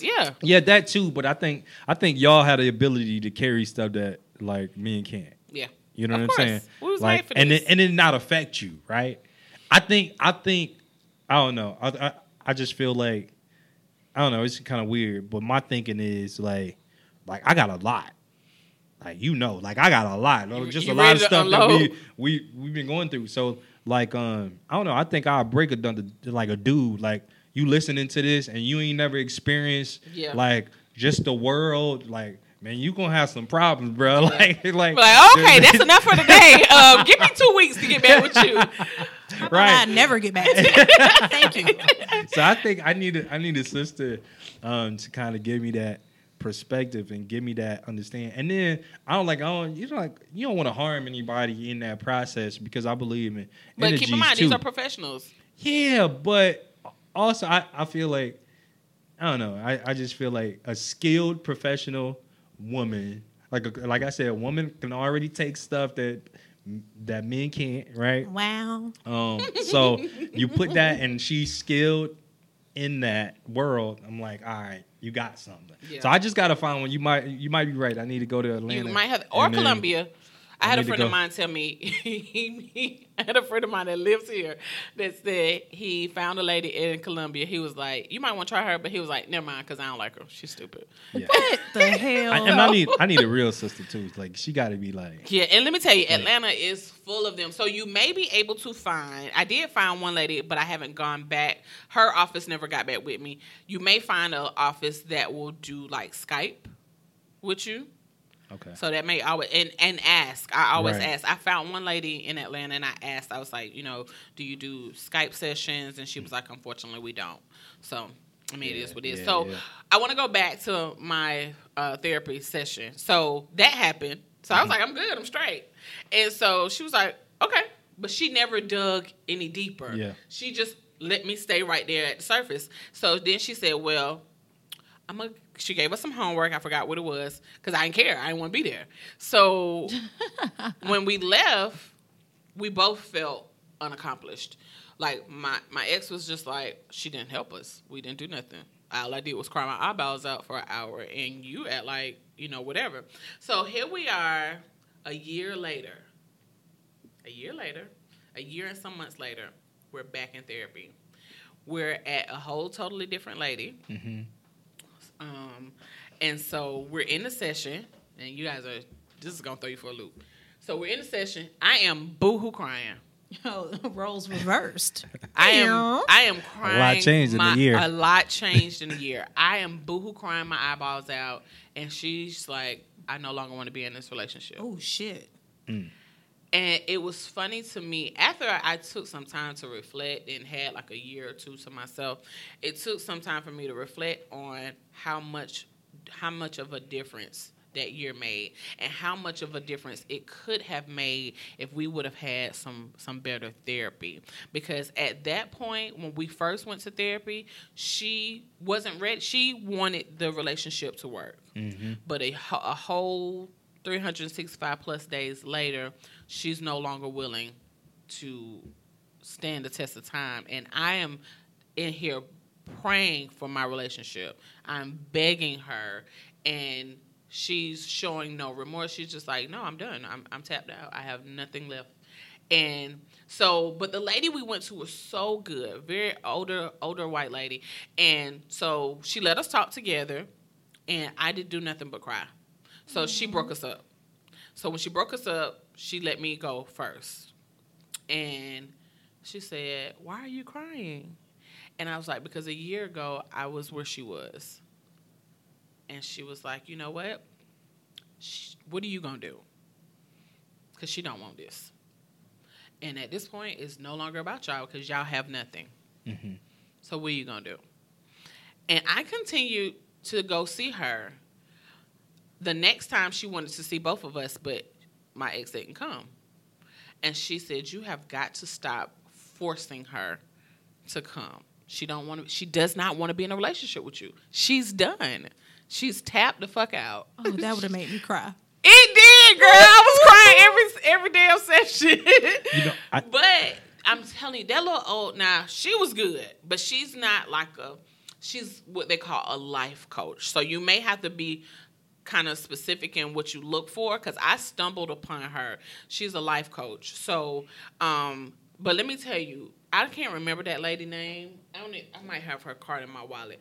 She got me through, like, once I kind of gave up on my relationship and just started focusing on me and the things that I was dealing with, I'm telling you, I went to her for a year after post my breakup. Best therapy sessions of my life. Like, yeah, I was actually looking forward to going to see her. I think women can help women, though. You know what I'm saying? Like, I don't know. It's hard for me to believe. I don't think men essentially can help men. Because we identify with this, like, we like magnets. We're the same. Yeah, we're the same. But women are the same, and women can go to women, and we can talk about women things. But a man can relate to a man. So I don't know. It's just kind of weird. I think. But see, I went to a counselor. She was a white lady, and I was talking to her. You know, a lot of people don't know I battled with a lot of mental health issues. Mm-hmm. When me and my husband separated, I got into another relationship, which he drove me in sane to where The new I had relationship. To where I had a mental breakdown, and I was in I had a mental breakdown, and I attempted suicide at one point, and it was just bad. And I knew the relationship was bad for me, and like a dumbass, I went back. Mm-hmm. And, I went back. He was abusing me and things of that nature. I went back, and, I went through counseling thinking I could make this relationship work. No. You can love him into. Right. So every time I went to the counseling session with this lady, I feel like if I'm going to this counseling session, maybe we should, I want this to help me grow. I don't want to relive the past. Why every time I'm coming back, we talking about my suicide attempt, my mental breakdown? Why we got to talk about this every damn Wednesday? I'm in here talking to you. Can we talk about something that's going to strengthen me, help me grow? What did you do this week? What about this? What about that? I don't want to talk about what happened 6 months ago every Wednesday. I felt like I was reliving the past. And I just had to cut that shit short and find me someone else to help me grow. And I mean, people slack on therapy, but that shit works. It helps. I think people never stay the same. They either get better or they get worse. And if you are not working to become better, then you hoping that you don't get worse. And you can't rely on hope alone. It must take work, right? I think also people are not like, I think we're at this point in our life we shouldn't be, but I'll talk about that later. But I feel like the thing that you go through is necessary to mold you to who you're supposed to be, right? Like I was speaking at Greenbrier, and I was talking about, somebody asked me about when my mom left us, and I think the question was like, how do you think? And I hate to cut you off, because you didn't talk about that, and I thought you were going to talk about that, and you didn't. You didn't ask me a question. I didn't. I'm an open book. But like we go there. Let people. I don't know what's a trigger for people. I don't have triggers. So we can go anywhere. We go deep. Yeah. So how do? Now you and I have had a one-off conversation about your mom leaving. So give us something brief about it. But I want to know, how do you feel like your mom leaving has affected your role as a husband and as a father? Mm-hmm. I think early on I didn't. So my mom left when I was about 5 or 6, and at that time I think it was just 7 of us, right? 7 of us at that time, and we didn't know. We were like, I can't remember what was going on to make her leave, but when she left, it was just boom. We ain't see her again. Like I ain't see her again until I was like 2nd or 3rd grade. You know what I'm saying? So, so you imagine like starting kindergarten, like, and the only thing that really made me remember her, I got this in my book that I'm gonna drop this year. Shameless plug. Yes. One of the teachers asked me in the class, she was like, "Hey, what's your mom's name?"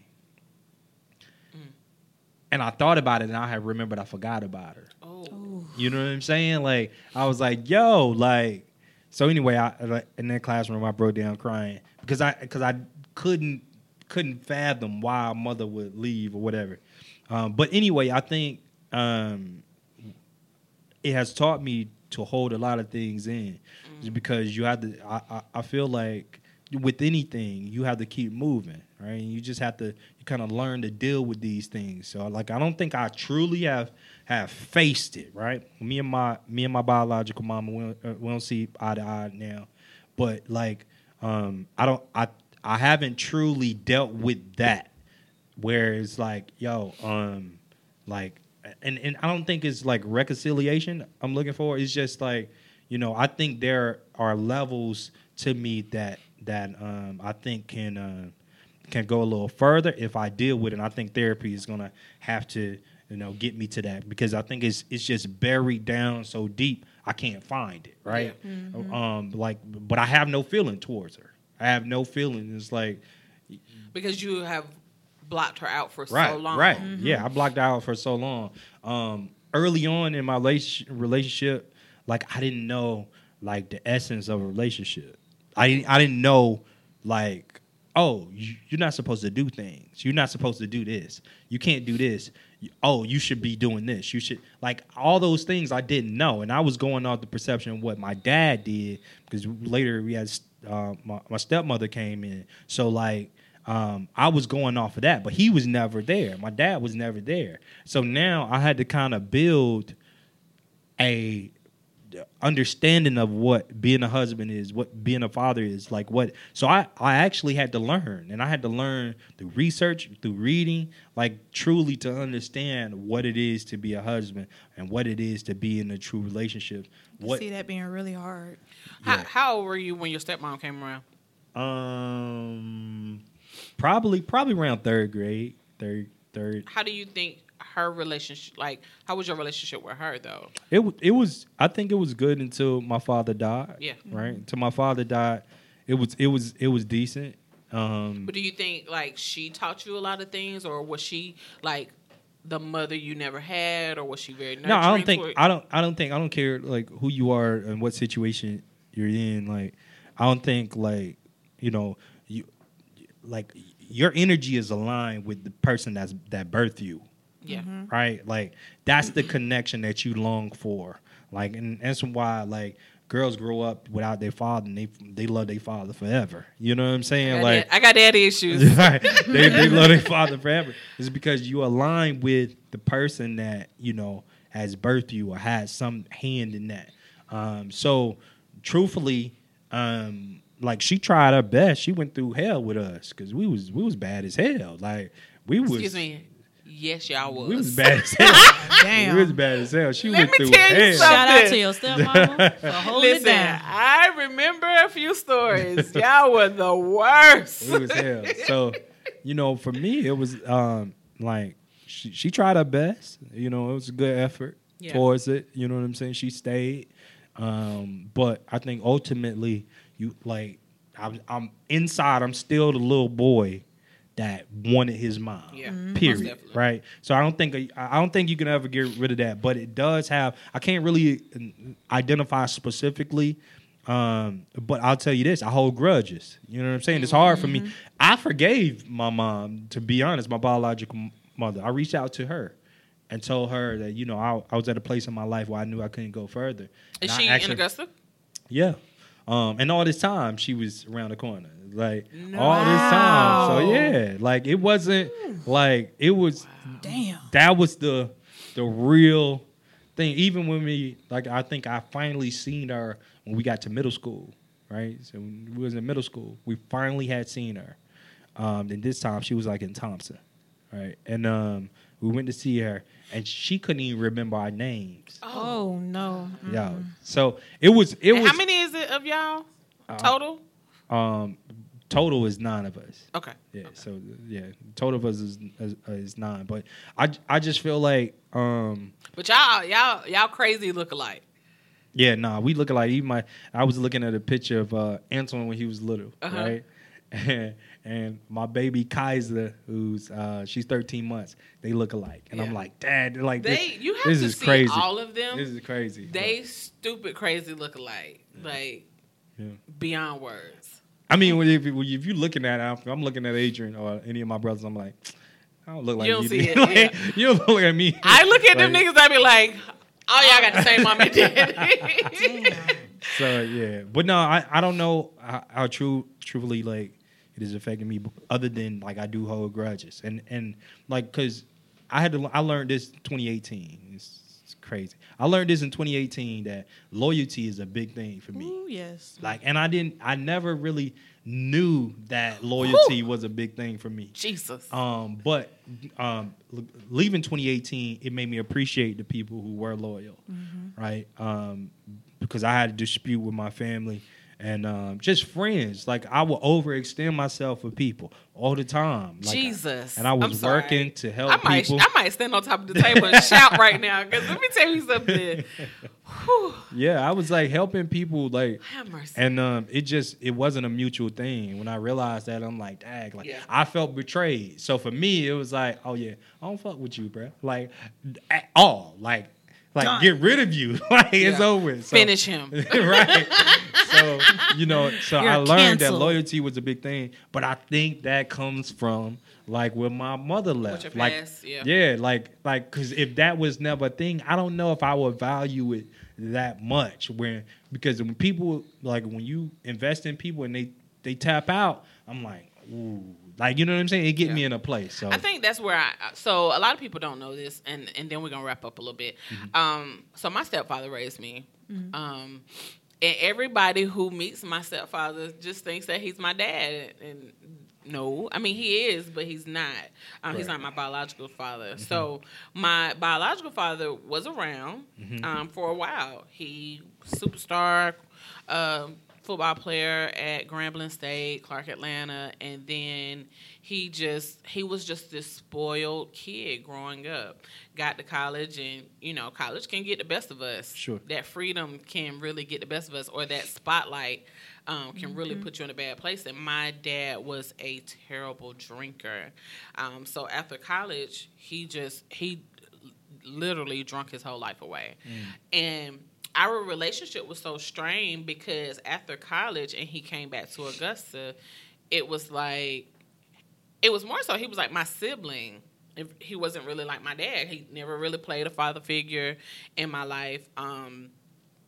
And I treated him as such. I treated him like a brother. He didn't have a relationship with me. He didn't talk to me. When he would talk to me, he would be like, hey, so, it's just the way he approached me. And I think that I always tell guys I have daddy issues. And I have daddy issues because of that. And I treat men accordingly. I treat them like, whatever, because I don't value anything that they say. I don't feel like anything they say has any substance.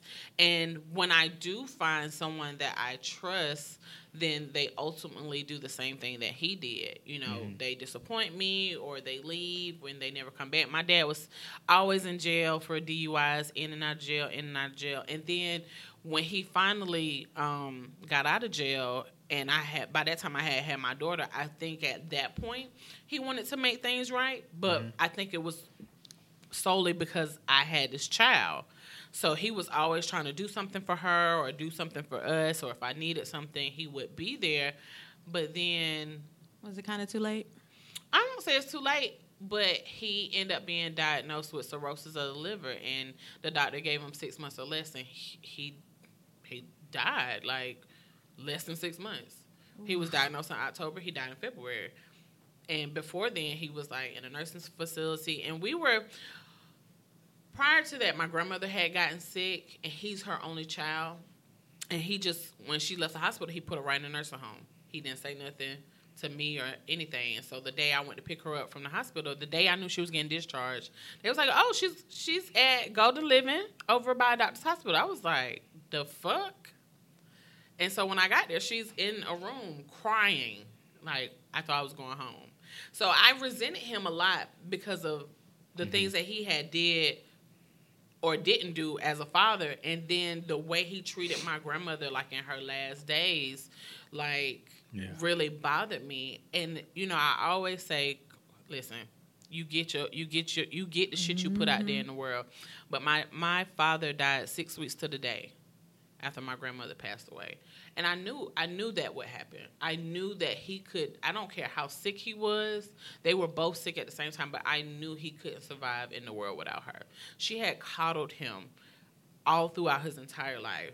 He was her only child. Right. She had, I don't care what it was. I remember one time specifically, he was locked up, and I had turned the collect calling off the goddamn phone, because he would call 100 fucking times a day. And I had just paid her bills, and her phone bill was sky-ass high. And I was like, no, ain't no more collect calls. Not today. And he called and could not get through. And she called me and said, whatever you did to my phone, you take it off now. Your dad has been trying to call me and can't call me, and I need to be able to talk to him. And I always felt like she was so weak for him. Mm-hmm. But they had this codependency. Right. After she divorced his father, my grandfather, they had this codependency for each other. And she allowed him to get away with murder, but she knew that he didn't have the skills needed to be able to survive in the world. I mean, that's real love, though. You know what I'm saying? Like even though, I think a lot of times we weigh certain conditions over others, But like, nah, it's like that's what love is supposed to be like, though. Yeah. You know what I'm saying? Many times, like that's what love should be. But I don't think like, you know, for a lot of people, love is a conditional thing. It's like the moment it's over with. You know what I'm saying? You could. But I feel like we have been conditioned that way. I feel like, right. and then I also feel like people put us in a position where you force me not to conditionally love you, or you put me in a position where you question, right. you know, why am I here? Why am I loving you past your faults, past all of your fears, right. you know, and you're doing things that I can't benefit from, but are only hurting me in this situation. No, I did. Like, you should cut it off. Hell with that. I ain't cut like that. You know what I'm saying? Like, the moment, like these conditions don't meet, it's a wrap. Like, I'm it depends. It depends on how deep I am. It depends on how much I care about you, how much time I've invested, you know. I'll just say, see, the thing for me, like, I hate loops. Like, I hate loops. Like, revisiting the same conversation several times, revisiting the same point in your life at the same time. Like, I don't know. It's just something I just feel like you talked about claustrophobic. Like that makes me feel like claustrophobic when I'm like, yo, like we keep going through the same thing. We're not getting past this. I'm tired of this like, shit. We right, ain't doing it no more. with. So like, to prevent it, we're gonna cut that shit short. Right. So I don't give up that easy. If I care, well, you love you, but showed I think that has a lot to do with my daddy issues, because there were so many times where my dad would come around and I would be excited. He would, you know, do good for a little while and then he'll go back to jail. Yeah. Or he'll do good. And like, I feel like when he met my youngest brother's mom, he really tried. But I feel like she kind of forced him to try. You know, she would call me and be like, but that was good though, right? Well, I mean, essentially, like, you want to get with somebody who make you better, right? Right.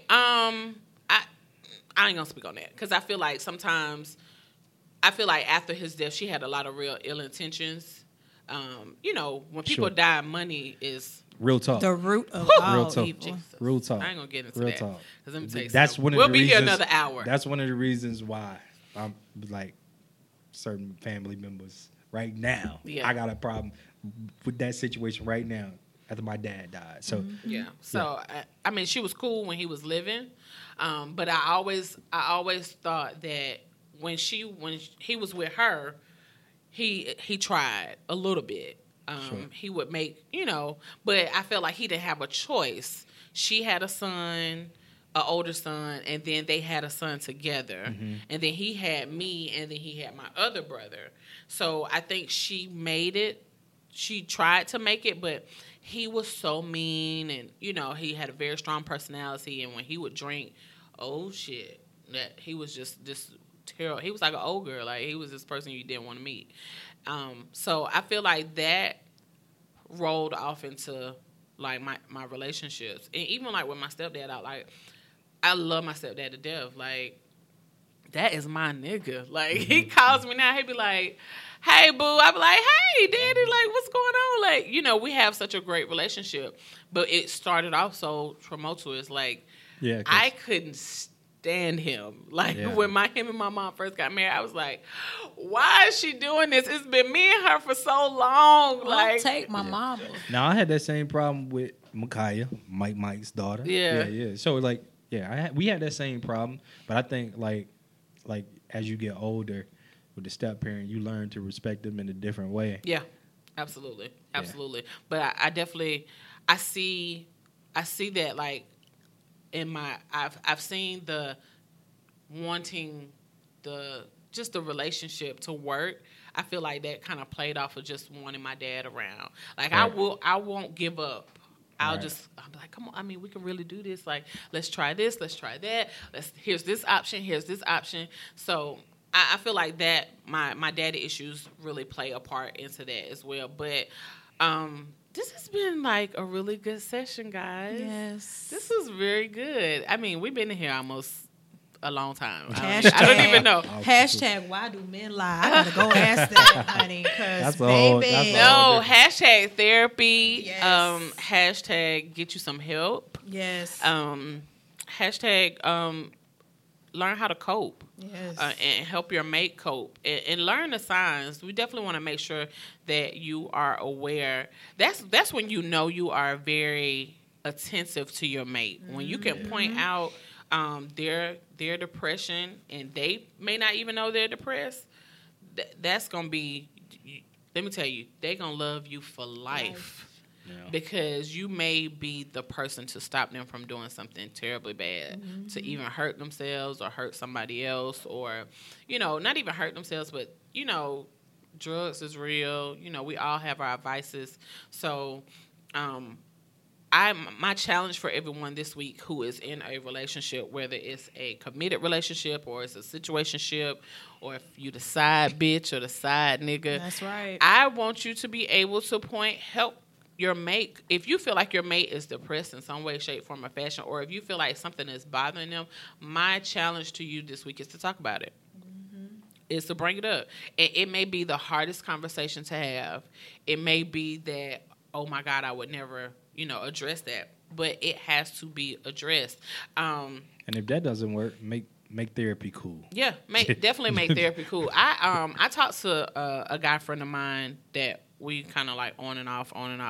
But he's like, even via text message this week, he sounded so, it's like having a rough time. Like life is getting the best of him. And through the text message, I wanted to hug him so bad. And I told him, I said, I know it's rough. Being a parent, being in a relationship, paying bills, like just everything. And I said, no matter, I'm always here to listen. Even if you want to just go walk down the street, even if you want to just unload in a text message, I'm here. I love you. I care for you. Because we don't give our men enough of that. And they don't know how to they're dealing with the weight of the world anyway. They trying to be the best dad, the best husband, the best boyfriend, the best son. Not get killed. Yeah. All of that. Species. Right. So ladies, don't be ladies, tell your man, good job. You are this. I love you. Stop holding back too now, because we expect our men to always compliment us. Compliment your nigga. Compliment your man. If he's out even there, if he's not your man, right? If he your side nigga and he taking care of you, you better compliment his ass. You better know. But no, seriously, and also, guys, reciprocate that energy. You know what I'm saying? You don't. Postpartum is hard for us. We not only have postpartum. Pre-baby, we have it. I mean, post-baby, we have a pre-baby. Yeah. And then some women, my age especially, are dealing with almost midlife crisis. Ooh, I have a friend who is my age, and I will say she's depressed. I will. We went out for Valentine's Day. I won't call any names. We went out for Valentine's Day, and we had a cry session. But she's a crier, so I expect that. But she said a lot of trigger things that made me understand that she's depressed. So I make it my business to check on her weekly. I make it my business to ask her, what you doing, what you got going on, what goals you done set this week, how you feeling? Mm-hmm. How are you feeling? Do you feel better than before? Check on your friends. Check on your mates. Check on your strong friends. Mm-hmm. It's always our strong friends. We don't really know what they are going through. So I challenge everybody to compliment your mate, your friend, your kids. Definitely your kids. Build these kids up. We gotta pour more into our children so that we can get better results. Because if you don't think these kids are dealing with a lot, they definitely are. I'm more afraid for my 15-year-old's mental state than anything. I'm not afraid of her being shot. I'm not afraid of anything happening to her, like with what's happening to her. I'm afraid of her mental state. I'm always afraid of her mental state because she's such an introvert. She's awkward black girl, and she shuts down immediately. And so we really got to pour more into each other, build our relationships. And like Kobe said, we got to make therapy cool. Find you somebody. Even if you have to Skype, and find somebody. And I'm not saying don't go to a white therapist or don't, support them, whatever. But I feel like support those who look like you. Hello. You know, support those who know that's been through the struggle too. And they don't even have to necessarily have been through the struggle, but I feel like black people can always relate to black people. Yeah. Even if you can't make it to Atlanta or Columbia or wherever, I'll ask good questions like, can we set up Skype therapy sessions? Is it possible that we can FaceTime? You know, those type of things. I don't give a damn if it costs whatever on your insurance. If you got insurance and you got Medicaid, especially if you got fucking Medicaid and shit, that shit free. $3.99. Use it. Stop going to the ER for everything and find you a goddamn primary care physician and a doctor and a therapist. Excuse me. So definitely, this has been great. This has been good therapy for me. I don't know about y'all, but it was good. I appreciate this. This was definitely a different turn. I know our listeners probably gonna be like, "Whoo, this was long. I ain't gonna be able to listen to all this." Yeah. But long but real. Definitely real, and definitely a lot that was talked about. Because we don't talk about so much, you know. I had a good time. I did too. I had a good time. Thank you, Kobe. Thanks for coming having out. me. I appreciate it. I know this was like all morning. I'm sorry. I need your strength. Yes. I pray for both of you guys' strength. You know, I know a lot of stuff that Mo is going through, and you know, Kobe and I talk, and so I definitely pray that the week is going to be the best for the both of you. Definitely praying for all my listeners and hoping that you are coping with any type of depression, or you helping your mate and your children cope as well. And check on your parents, even though we are grown and out of the way. Check on your parents, and if you have living grandparents, check on them too. I feel bad because I need to go check on my grandfather, so I think I'm gonna do that when we get up out of here. Hop up in that car and go run. Girl, he right around the corner, so no excuse. Yeah, but anyway, we're gonna get on up out of here. Bye, y'all. Bye. Conversations with Mo is available on Apple Podcasts, Google Music Play, and SoundCloud. Please make sure to like, rate, and subscribe.